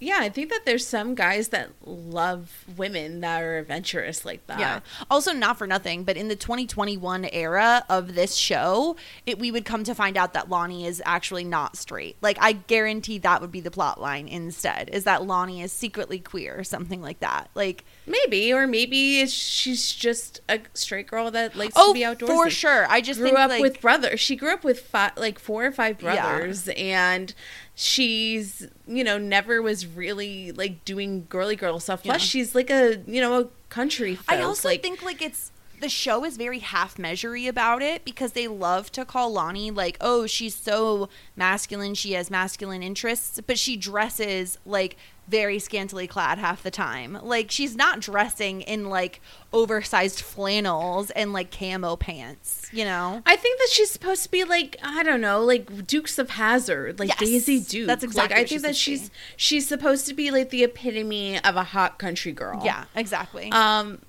But I mean, I don't know. She's an interesting character. I took it as like almost as though the lesson is that she was too much like she is scaring guys off because she's too forward. Like, she's like too, I don't know. To herself, I guess so. Lonnie is an interesting one. Yeah. So we're back at the Matthews residence, and Corey and Sean come home. They have a bunch of bags, and they like are quick to dismiss Alan with whatever they had, like what their day was like. And Alan is really upset. He's like, you know what? You never tell me what your day was like. Now I want to know. Tell me what your day was like. And he tells his dad that he's going to like become a girl. And this is one of the few instances that we have of transphobia. There's like a ton of laughing. Alan is very uncomfortable with this idea, especially when Amy pulls out a bra. It's like a miracle bra, and Alan says like a quip like, oh, go get the camera. Not a good look. Again, this back-to-back bad Alan episodes, in my opinion. It's just like, this is the kind of thing that would get laughs. Nowadays, it's definitely transphobia and shouldn't be on our television, but unfortunately it's something that happened. The good news is Amy is very open to it, Kayla. Amy says she thinks it's a great idea. She thinks it will give him perspective and teach him a lesson. Yeah. So she's open to it, at least, I guess. I just can't get over Alan right now. Yeah. It's awful. And just like this whole everything about this episode is just like you said, it's haha 90s funny, but watching it now is just really hard, because like that is a real moment that happens for a lot of people, like having to come out to your parents. Yep. And the fact that like he wasn't coming out, but that they're making fun of things like that, it was just difficult. Mm-hmm. Yeah, it was. You can imagine that this is a conversation that happens a lot in households, and like the fact that there's a laugh track behind it is like not fun. Sorry, go ahead. Yeah, I feel like a lot of things about this episode and the things they reference, like just going back to the book, that because he mentioned it again in this scene, the Black Like Me book, and in the previous scene in the classroom, it was supposed to be a joke where Corey was like, isn't it just easier to ask? And then everyone's like, the whole laugh track, it's funny, but it's true. And like we were saying, he could have people that he could ask. It's like something can be right in front of your face, but people will still ignore it and not think that it's real until it, like, quote unquote, happens to them. And it's just sad that they think that because they're dressing up as women or because that man was in blackface, that they think now it's their story to tell, when that's not true at all. Yep. Like, why aren't the actual stories worth listening to? It's like it's only worth it now because, like, they're a white man telling the story, basically. Yeah. No, that's spot on. Me gusta. No, it's hard because we always talk about how we love Alan, but he's definitely a flawed character, and the writers are flawed as well because they create Alan. I think that having Alan, we see like 2 episodes where he is very misogynistic and tries to be this manly man, and I think that it's reflected as almost like a good thing back in the day, because it's like, oh, it's just the all-American father. Yeah. But in today's eyes, you just see how flawed this character is.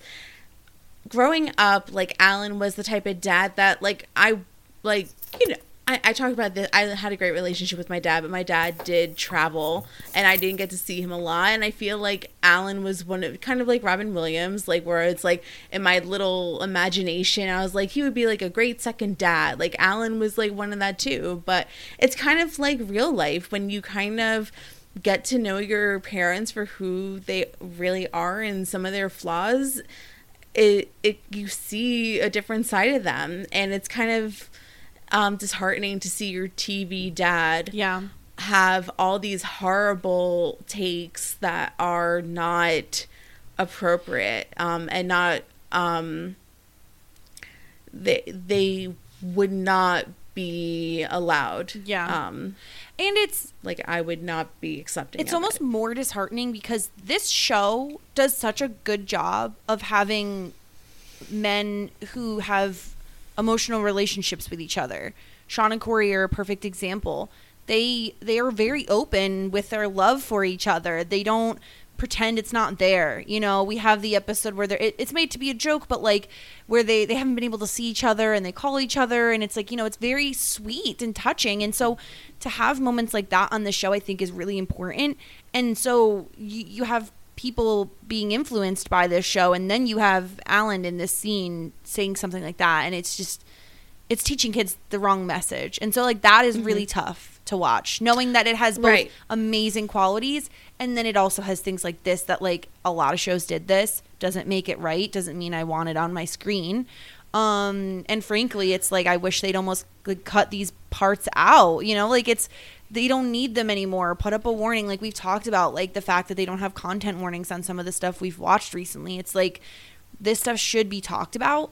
So that's kind of the one, to me, the biggest off-putting moment in this episode.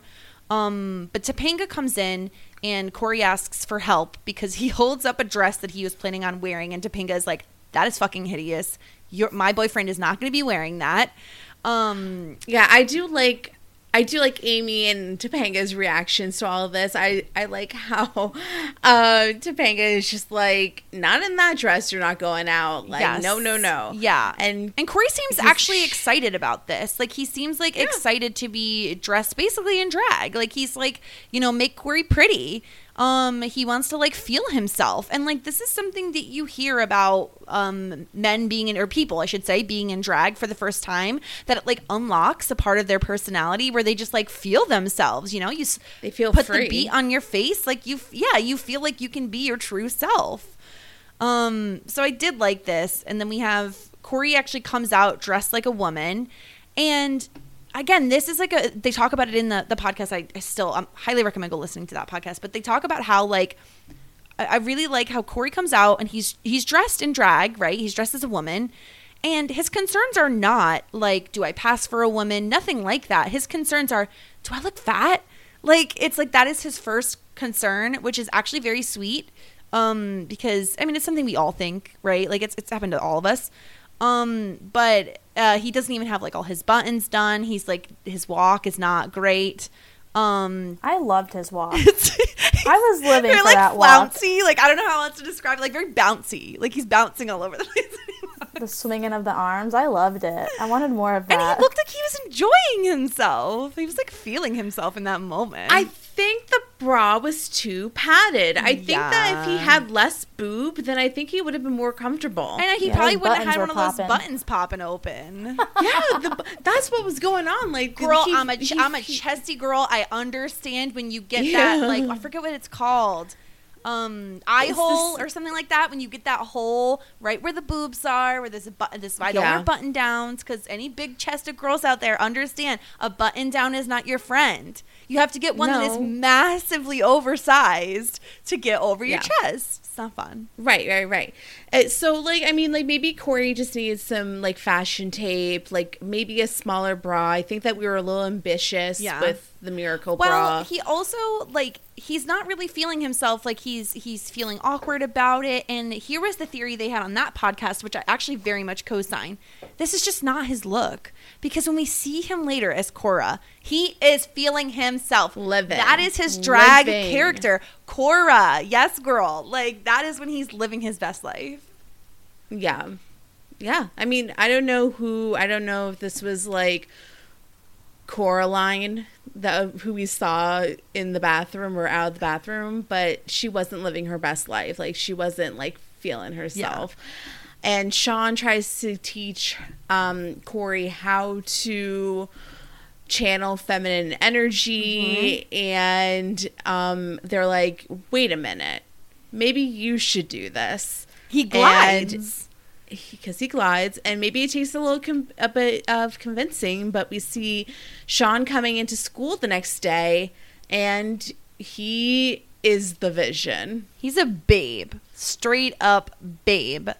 And Corey, I love this moment, Kayla, between Corey and Sean, where he like offers to carry his books, and Topanga. Corey has the hots for him. He Hardcore. does. He can't stop staring. He's drooling. I loved it. And Topanga's like, you never carry my books. And he's like, well, look at him. He's like, you are just radiant. And this is when we get, this is one of the moments, like one of my favorite moments of the episode, where, you know, they're trying to come up with a new name for Sean, because he's in drag, he's dressed as a woman. And he doesn't like, what is the name that Corey suggests? Janet. And Sean is a terrible name, Corey. Really is a terrible name.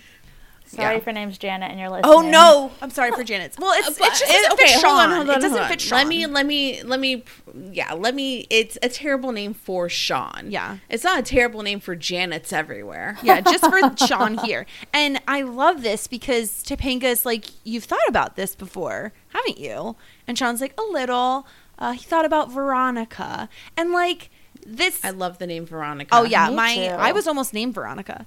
I would have been Jessica. You would make an amazing Veronica. I wish I would have been if Veronica. my mom loved the name Veronica, but my dad already had a niece named Veronica, so I couldn't be. Your Veronica. ego would be out the door. Is like, it not already? Big. If it even bigger if you were Veronica. What would I be? V? Would I be like Oh my God! I would call you. I would not be Ronnie. Don't call me Ronnie. No. You would be V. Amazing. And then I would just be like, "Hey V. Hey V." Oh my God! Actually, that is going back onto the baby names list if it's not there already. Opening up the name app. Let's see. Oh my God. Veronica. Hello.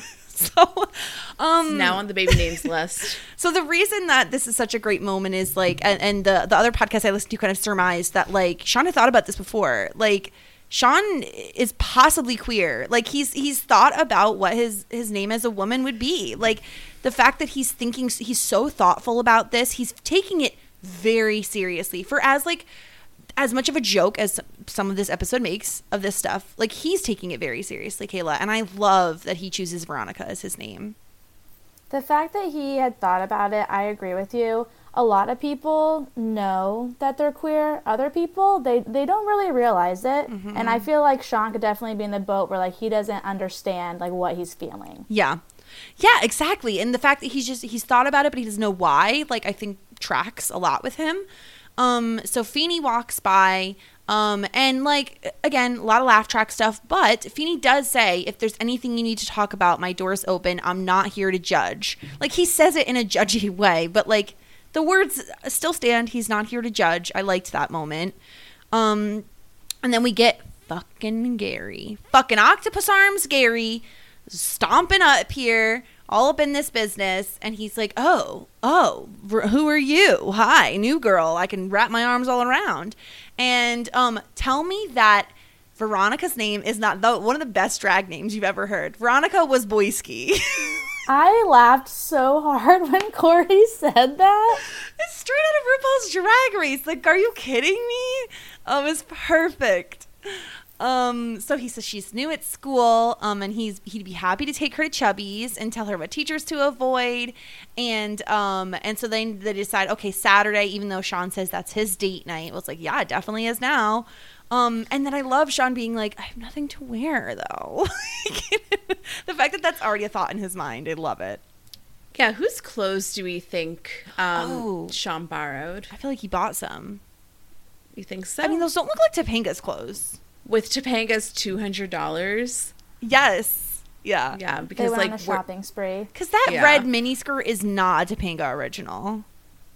no, it's I don't know. I feel like we've seen it before, but not on Topanga. I think maybe the one later. The green I could see dress? the green. Is it velvet or something? I Yeah. could see that. It could be that could be a Topanga's. Topanga dress. Yeah. So we have Eric trying to teach Lonnie how to date, and her pickup line is, "I want that one. I want that one." And he's like, "No, love no, her no, saying no, that. no, I'm no, no." sorry. Like, I just love.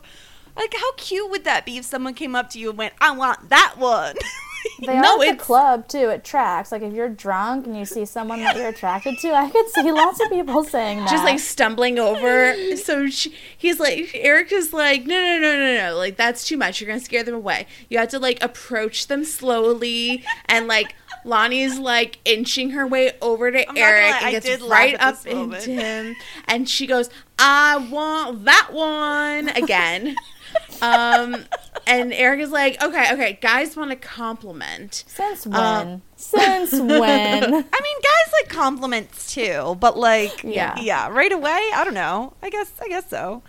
So Lonnie's like, "That is the most beautiful shirt I ever did see." And she goes to look. She's like, "Who's it by?" She goes to look for the label, and she's like, all over him. And she's like, no, I'm being too forward. I know you were just going to tell me that I was just being too much. And he was like, "Let's just start with hello." And then she goes, "Hello, my name is Lonnie Bowden, and I'll do whatever I can to not physically invade your personal space. Perhaps we can discuss our career goals over," and I have no clue what she said. But It's a drink. I looked it up. It's like a pop basically in a glass bottle. okay, thank goodness for you, Kayla, because I was like, I can't even guess what Lonnie I can't understand is half talking of what about. Lonnie says, so it's fine. And Eric's like, "Oh no," he's like instantly regretting what he's done to Lonnie. And then we get like the most important scene of the episode. Veronica is on her date, and Gary asks how she doesn't have a boyfriend. She says she's been going through a lot of changes. I would just like to say that's my least favorite comment to get on a dating app. Like, why are you single? I hate that. It's like, nothing's "Oh, I've had wrong many with me. failed It's not my relationships. fault." Thanks for bringing it up." Or it's like they compliment like, "I can't believe that you're single." It's like, well, I can because I am. Now shut the fuck up and leave me alone. One of my claims to fame is like locking down my husband when I did, because I was like, I got a good one, and I don't know how he was like available at that time, but I was like, not for long. This is mine now. Thank you. Goodbye, everybody else. You wanted that one. Although he did say, we were talking. Okay, so a little side tangent. We were talking about Nickelodeon, and we were talking about being slimed, and I was like, all I wanted in my childhood was to fucking be slimed. All I wanted, I just wanted to be slimed. And he was like, "Oh, I was on a date with a girl once that was slimed," and I was like, "How is it that you didn't marry her? Like, how did you not propose at that instant? Like, you let her get away. What's wrong with you?" Anyway, that was the whole story. But I was like, Sarah looks disgusted. You don't want to be slimed? Slime does not equal like life partner. I mean, it's impressive. They've experienced some stuff. That's what I'm saying. I don't know. Like, I feel like I would just be like, that's cool, but I don't think that would be like the deal breaker. I mean, I don't know. She or like she had not other the deal issues, breaker, but like the lockdown situation. Like, I'm trying to think like what would be one thing that would be like, oh yeah, like I would like to marry you. Maybe if you're like a billionaire, then I'd be like, yeah, that is the thing. Yep. That one I'll take. Yeah. No, I'm just joking. Sure. She's winking at us, guys. Don't worry. We're at the Chubbies because that's all we go to. Yes. So he does offer to listen if she wants to talk. So she wants food. So out comes the waitress, who is Cora the waitress. And literally every time Ben Savage does a voice like this, I just lose it. Like, it is my so absolute good. favorite. "How you doing, honey?" Like, Quit hitting on me. I just love it. He reminds me of like Mr. and Mrs. Big Head from Rocko's Modern Life. This voice, this like very raspy, froggy voice. Deep cut. Yeah. Quit hitting on me. So we suck. We are not voice actors over here. We're not good. So Gary puts his arm around Veronica, and she says, you're crowding me, like, back off. He offers to rub her shoulders. Like, he offers, and then he does it. Like, not waiting for consent, not waiting for the okay. Doesn't it feel good? And Veronica pushes him. She says, you're not listening to me. And then he goes and grabs her leg. It's like, what do you, like, I don't understand how more clear she could be in this moment to Gary. Yeah. She is being very clear, and Gary is choosing not to listen. Yeah. And Veronica says, you don't listen. You didn't hear me say no.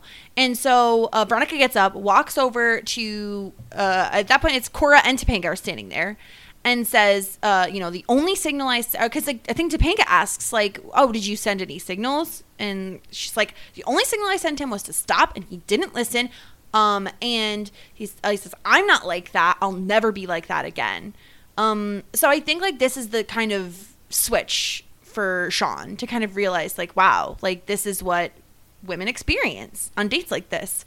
These are the kind of men, like, that I maybe possibly could have been. Like, we haven't seen Sean on a ton of dates, but, like, it's possible he's not listened. He's not a great listener. Always, Kayla. Yeah. The part when Gary said, maybe you're just tense, made me want to throw up. He was just being so pushy. I would have loved a shoulder rub, though. I'm not going to lie. If you want to rub my back for free, I will let you.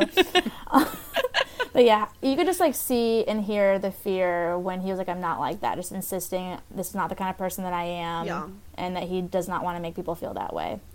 Yeah. And, of course, Gary comes over and he apologizes, like, all right, Gary, like, you obviously haven't thought about this at all. You're just trying to, like, smooth over the situation. Nobody respects women more than me. That's what he said. That was really sickly. It's like typical, what is it, like, quote unquote nice guy, like, oh, I'm a nice guy, nobody respects women like I do. Like, if you're saying that, it's not true. It's infuriating. Yeah. So he's like, why don't I teach you how to play foosball? And Sean is like, why don't I teach you? Yeah. Which I feel like is, like, actually very spicy. Yes. I love this. And then this is my favorite line of the episode. My hosiery is bunching. I remembered that for years. Like, I can remember loving that line as a kid and just thinking about it. Like, when it lives rent-free in your mind, that was one of those lines. It's the way he says it. My hosiery is bunching. Like, I just every time you put on tights, that's my hosiery is bunching. Yeah. So Gary tries to teach Veronica how to play, but she says she already knows. And so she does, like, the thing where she immediately gets a goal. And she's like, oh, I'll go easier on you. So he blocks it because she goes very, like, delicately. He blocks it, and he offers to show her how he did it. And immediately, and I was like, oh, I didn't remember every single thing that happened this episode. But then he walks around and is, like, grabbing her, like, hands around her waist, like, way, way, way too intimate when she had just told him she wasn't interested. And so immediately she backs off. She's like, what is wrong with you? Like, what is actually wrong with you? And I was like, yes, please tell him off. It's just, she's like, know how to play the game. And I really actually hated this line from Gary, as if we didn't already hate him enough. He says, I could tell by how you dressed. Sarah, what the hell is that supposed to mean? What is wrong with the way that Veronica is dressed? It's a long sleeve velvet dress that is, like, I mean, obviously anything that she's wearing, it doesn't matter. It's like you're not asking for anything if you're wearing a certain dress. But she says, like, I want it to look nice. Like, that's the thing is men say shit like this all the time. Like, we hear she was asking for it based on how she was dressed. It's like, fuck you. She wanted to look nice. It is never a woman's fault based on what she's wearing. That isn't an invitation to touch her. No, absolutely not. Garrett, like, this character is the epitome of a shitty ass dude. And she was like, I'm a nice girl. And he goes, I don't know, like, this is gross too. I thought you were into guys, but I guess you're into girls. And then Sean does a voice switch in a way, and as a matter of fact, I do. And he punches him in the face, which I enjoyed seeing. And he says, "This is for every girl I've ever known." And then Cora comes over and throws the receipt onto a Gary on the floor and says, "Please play at the register, honey, and tipping is not a city in China." Like, that's a terrible accent. Yeah. I can't do accents. Great. Why do I try? I loved it. And then they link arms and they all leave together. And I love this moment. Like, I love the camaraderie. I love that Corey did drag in a way that he felt comfortable doing.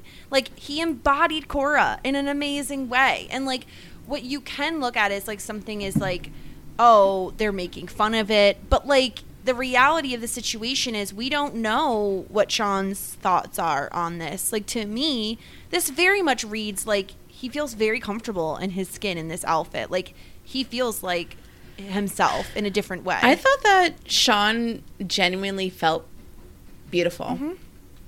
Yeah. So, and I loved it. I just love, like, him unlocking this part of himself, right? I just thought it was beautiful. I love this moment. Fuck Gary. Fuck men like Gary. I don't think there are any men out there that are listening to this that are like Gary, but if you are, fuck you. Because, like, what is wrong with you?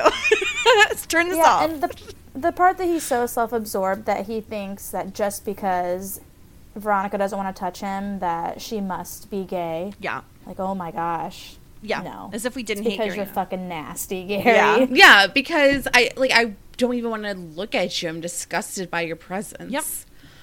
And then we get the end scene here. It's the resulting article, Chick Like Me.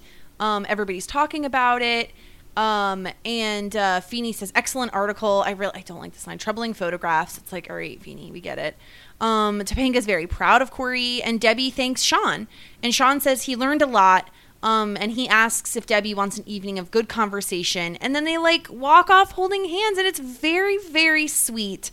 You honestly, like, I love just the character arc for Sean in one single episode. It's amazing what they can do with 20-something minutes of television. Like, to go from where he was at the beginning of this episode to this point in the episode here. It's, like, it's beautiful. And, of course, we get Corey's, "My hosiery's bunching." It's so good. Again, like, if you look at the episode, there really are only a few points of, like, very transphobic remarks and, like, bad moments. But I love the message of this episode so much. I think it could be better. I think if it was remade in 2021, they could fix things. But I still think it has an excellent message, and I still think, like, we should, you know, I just imagine, and like I said, listening to that other podcast, like, having queer kids watch this episode and recognizing something in Sean and noticing themselves in Sean. And I just think that's beautiful. And, like, for as problematic as some of these moments are, I think the overall message is very clear and really heartfelt and a good message for kids to watch. And that's it. I think so too. I think that I was very nervous. Like, it's also interesting because this is one of those episodes that might be one of the most remembered. We always talk about, like, what do you remember from the show? And before we did our rewatch, Jess, like, if I'm like, okay, name 10 episodes of Boy Meets World that you remember, like, I feel as though that this would be in the list. Yeah. And when I was a kid, I enjoyed watching this, and maybe a part of me is like, you know, a prerequisite for eventually loving RuPaul's Drag Race and everything like that. But there was something about this episode it was just very, like, infamous in my head. Mm-hmm. And then, of course, leading up to this, it's very nerve-wracking because like, it's not like we don't like bringing up stuff that doesn't work in today's eyes. Yeah, and on top of that, we are two cis women discussing this. Like, we are not exactly the people who should be, you know what I mean, having the conversations about it. So again, that's why I did want to point out the other podcast, because they do a deep dive not only into this episode but in Boy Meets World in general. And I think it's worth a listen. But yeah, I know that Chance and Cameron did a good job in Boy Meets World Fever covering this. They had a trans person on while covering it. So that's another podcast about this episode that if you want to continue your listen. Boy Meets World Fever. So, Kayla, any final thoughts on this episode, Chick Like Me?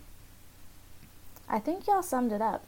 Yeah. Thank you. The last thing that I had written was that I liked that Sean said, "I'm your boy," but it felt weird to end with that after we just talked about serious stuff. No, I like that just got me a little bit, you know? Yeah. So yeah, those were our 2 episodes. Should we get into some fashion hour, Sarah? I forgot about the fashion. I'm so excited. Yes. A fashion hour. So, if you guys forgot, we have 2 awards.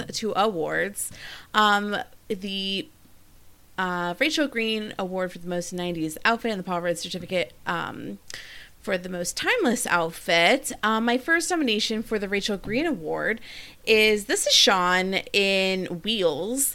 He is wearing so many layers, because when does Sean not wear so many layers? But a white shirt, underneath a button-down brown shirt, underneath a brown jacket with big baggy pants. His hair is extra like JTT today. We got some extra floopy swoopies.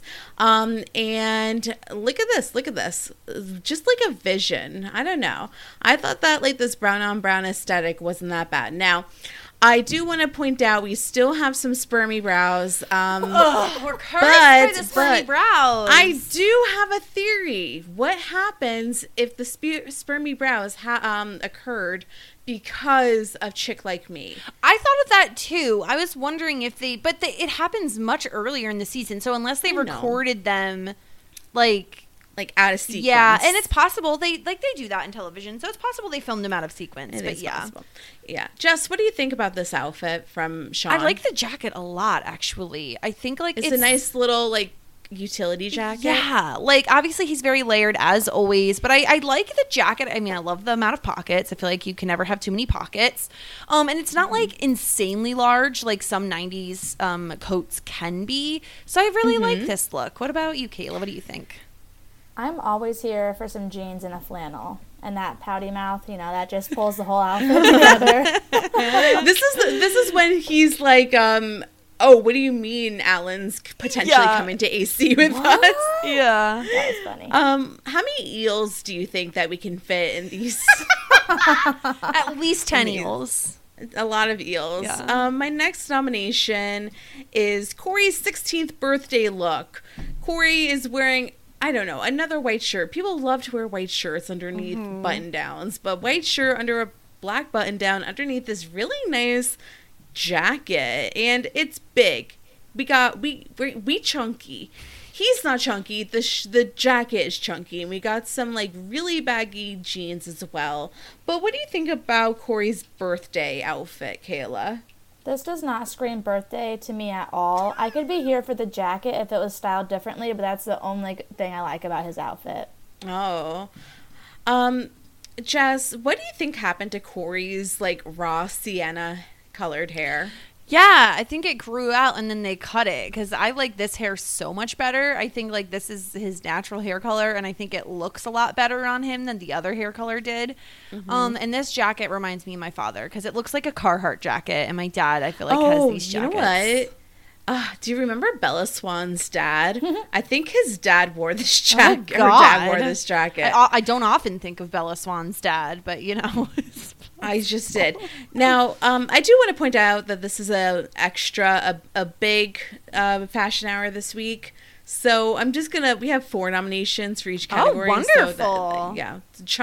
chunky, just like Corey's jacket. So now, next up, we have a Topanga look. Topanga is wearing the lightest wash blue jeans that ever did exist, and it's flared at the bottom.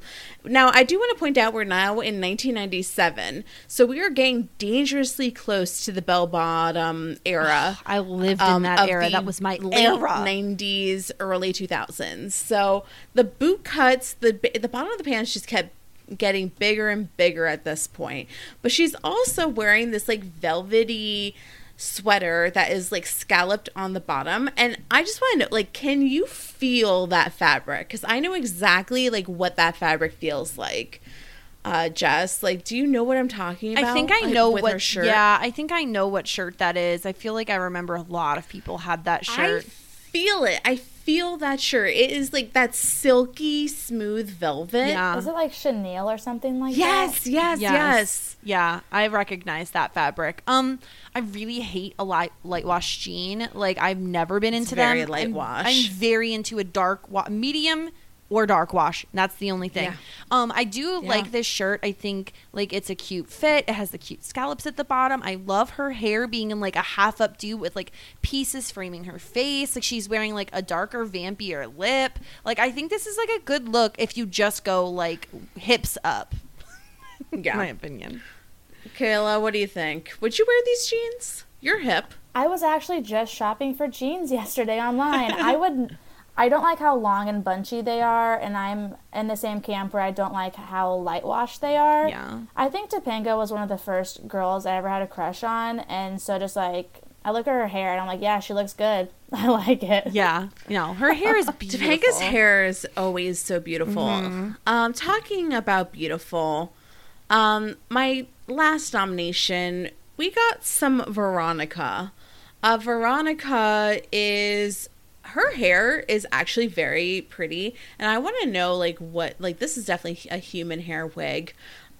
We have a black turtleneck. Don't call me every out. time, Sarah. Every time she holds down those turtlenecks. Yeah, a silver locket necklace that's long. That's like at least an 18-inch. Yeah, it's a very long necklace.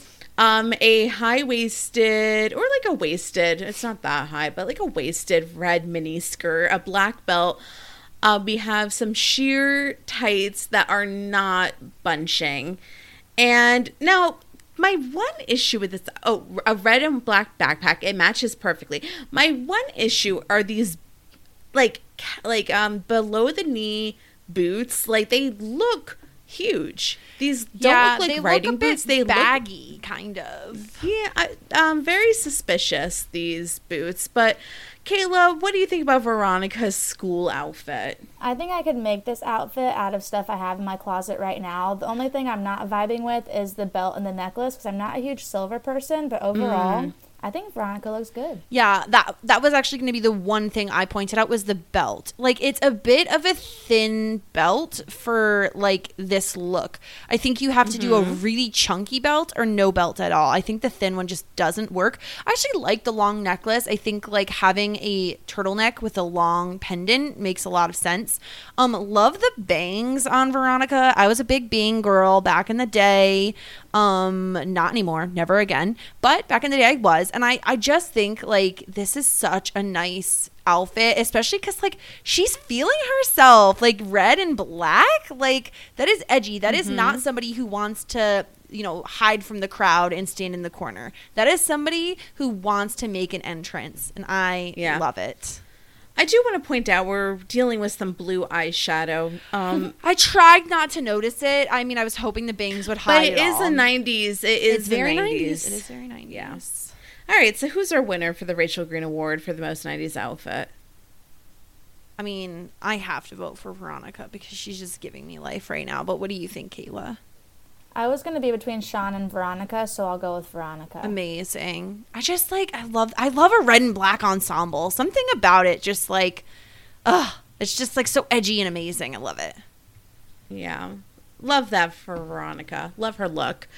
Paul Rudd Certificate of Timelessness Award. Now, Kayla, before we get started, what do you think about Paul Rudd being nominated or chosen to be this year's Sexiest Man? Are we pro or against this news? Good for him. Yeah. He's not my top choice, but he is an attractive fellow. Yes. Yeah.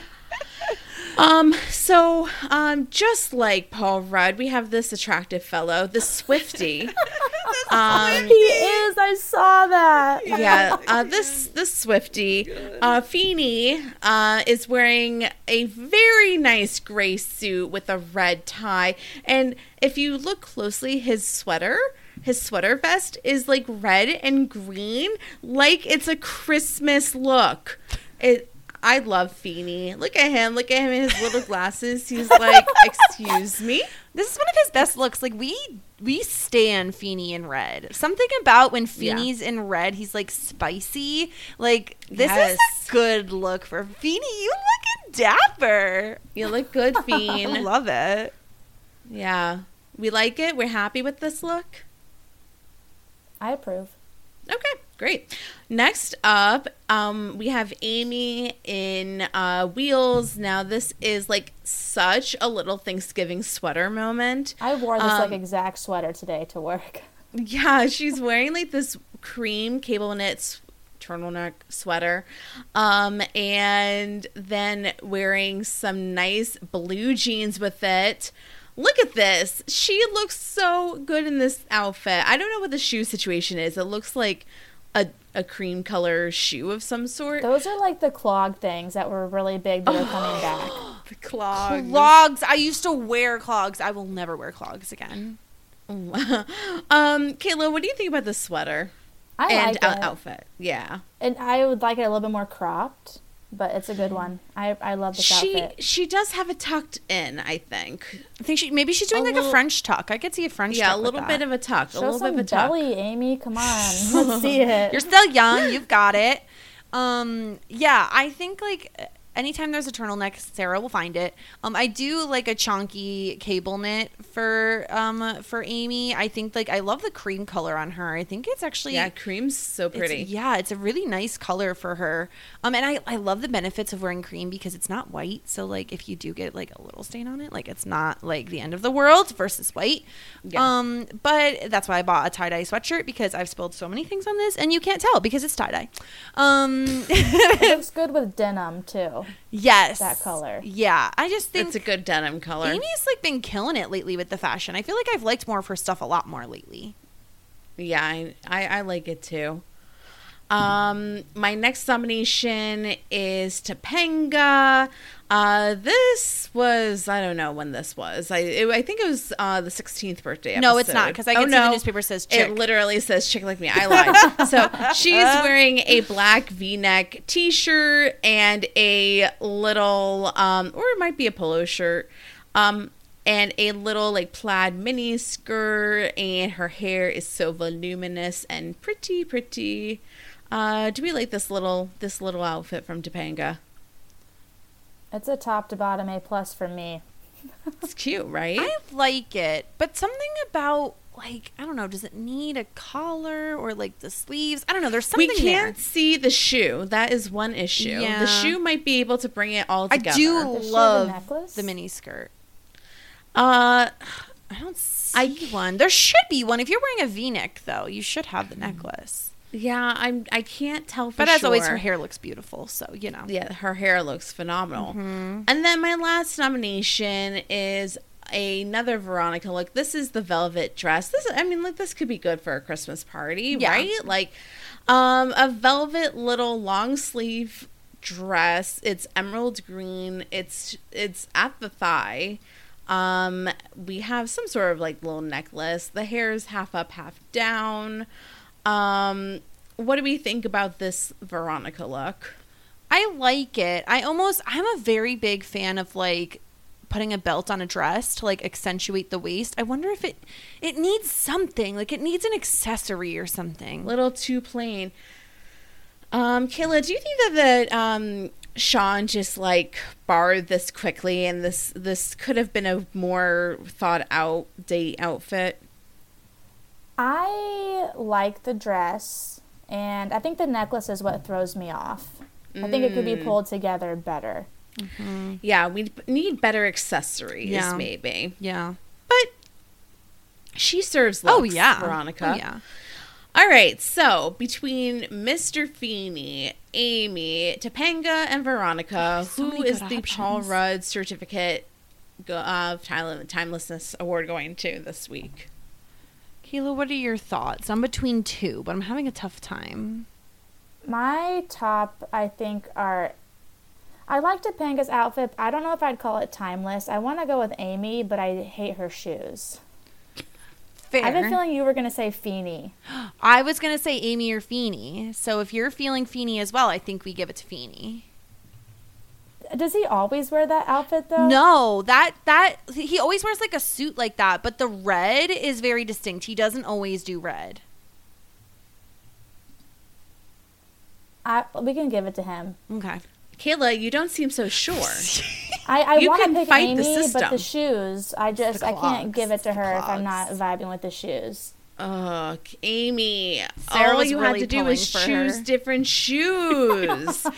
Sarah, you always want us to choose Feeny, so you should be pleased. I am happy for Feeny. Yes. I love a Feeny win. I just want Feeny to take it all home I one know. year. One day. One day. So congratulations to Veronica and Mr. Feeny for your wins. We love a fashion hour. Me too. I love a bonus, like an extra. What is it? Like extra outfit. It was a jam-packed fashion hour this week. We had a lot of good outfits. Yeah. Sometimes we like really are hitting the bottom of the barrel and we only do like 2 looks, but this week There were so we many could to do choose from. 4. How could you not? Amazing. Thank you so much, Kayla, for coming on. It's always a joy to have you on. Obviously, we're inviting you back for season 5. I can't wait to get to talk about another episode with you. I think Kayla picked her episodes for season 5. Well, there you go. Yeah. I love coming Right? on, so thank you for Yeah. having me. No, thank you. What are you up to, Kayla? Nothing. I Love don't that do for you. anything like publicly on social media. So Are we still on the social media break? I am not, because my mental breakdown is over. Yes. But I'm just really busy with work. I am a teacher, so I don't really have a lot of time for fun and adventure. I love that you're shaping kids' youth's brains, whatever. Okay, I need school. I need school. I'm like Feeny, but better. Amazing. Yes, Amazing. yeah. And next week, so we're covering 2 episodes again next week, so do your homework. Season 4, episodes 16 and 17, because it's a 2-parter. A Long Walk to Pittsburgh, parts 1 and 2. The question is, are you ready to cry? Oh. Is You it one of won't. those? I probably I definitely will. won't, but you probably will. This episode is major. This is the one where, I mean, spoiler alert if you want to like cover yours for what's going on, but isn't this the one where like Topanga's like supposed to be moving away or something? Yeah. Okay. Topanga's getting shipped off. All right. Well, I won't cry. but What is it's going okay. to happen? Yeah. But we're not alone. And we're not alone. Not alone. We have a lot of weeks of guests coming up. Get ready, everybody. We're being joined a lot. Yes. By someone who loves Boy Meets World. We've never had on the podcast, but we've always known that this person loved Boy Meets World. And so eventually it was only a matter of time till she came on. It is the one, the only Mary Kwiatkowski, ladies and gentlemen. So very exciting. She's coming on next week. Yeah. So get your tissues excited. ready. I had them ready. They're right here. Sarah, what else do we have coming up? We're nearing the end of our November here. Yeah, so November we put out 2 Julia Roberts movies, Notting Hill and Runaway Bride. We also recorded an episode of Felicity, the pilot, voted by you, the people, specifically Dirtbag Kelly, who made 300 Twitter accounts. He definitely did something. Yeah. So we watched Felicity together, and we recorded our first impression reactions to the pilot episode.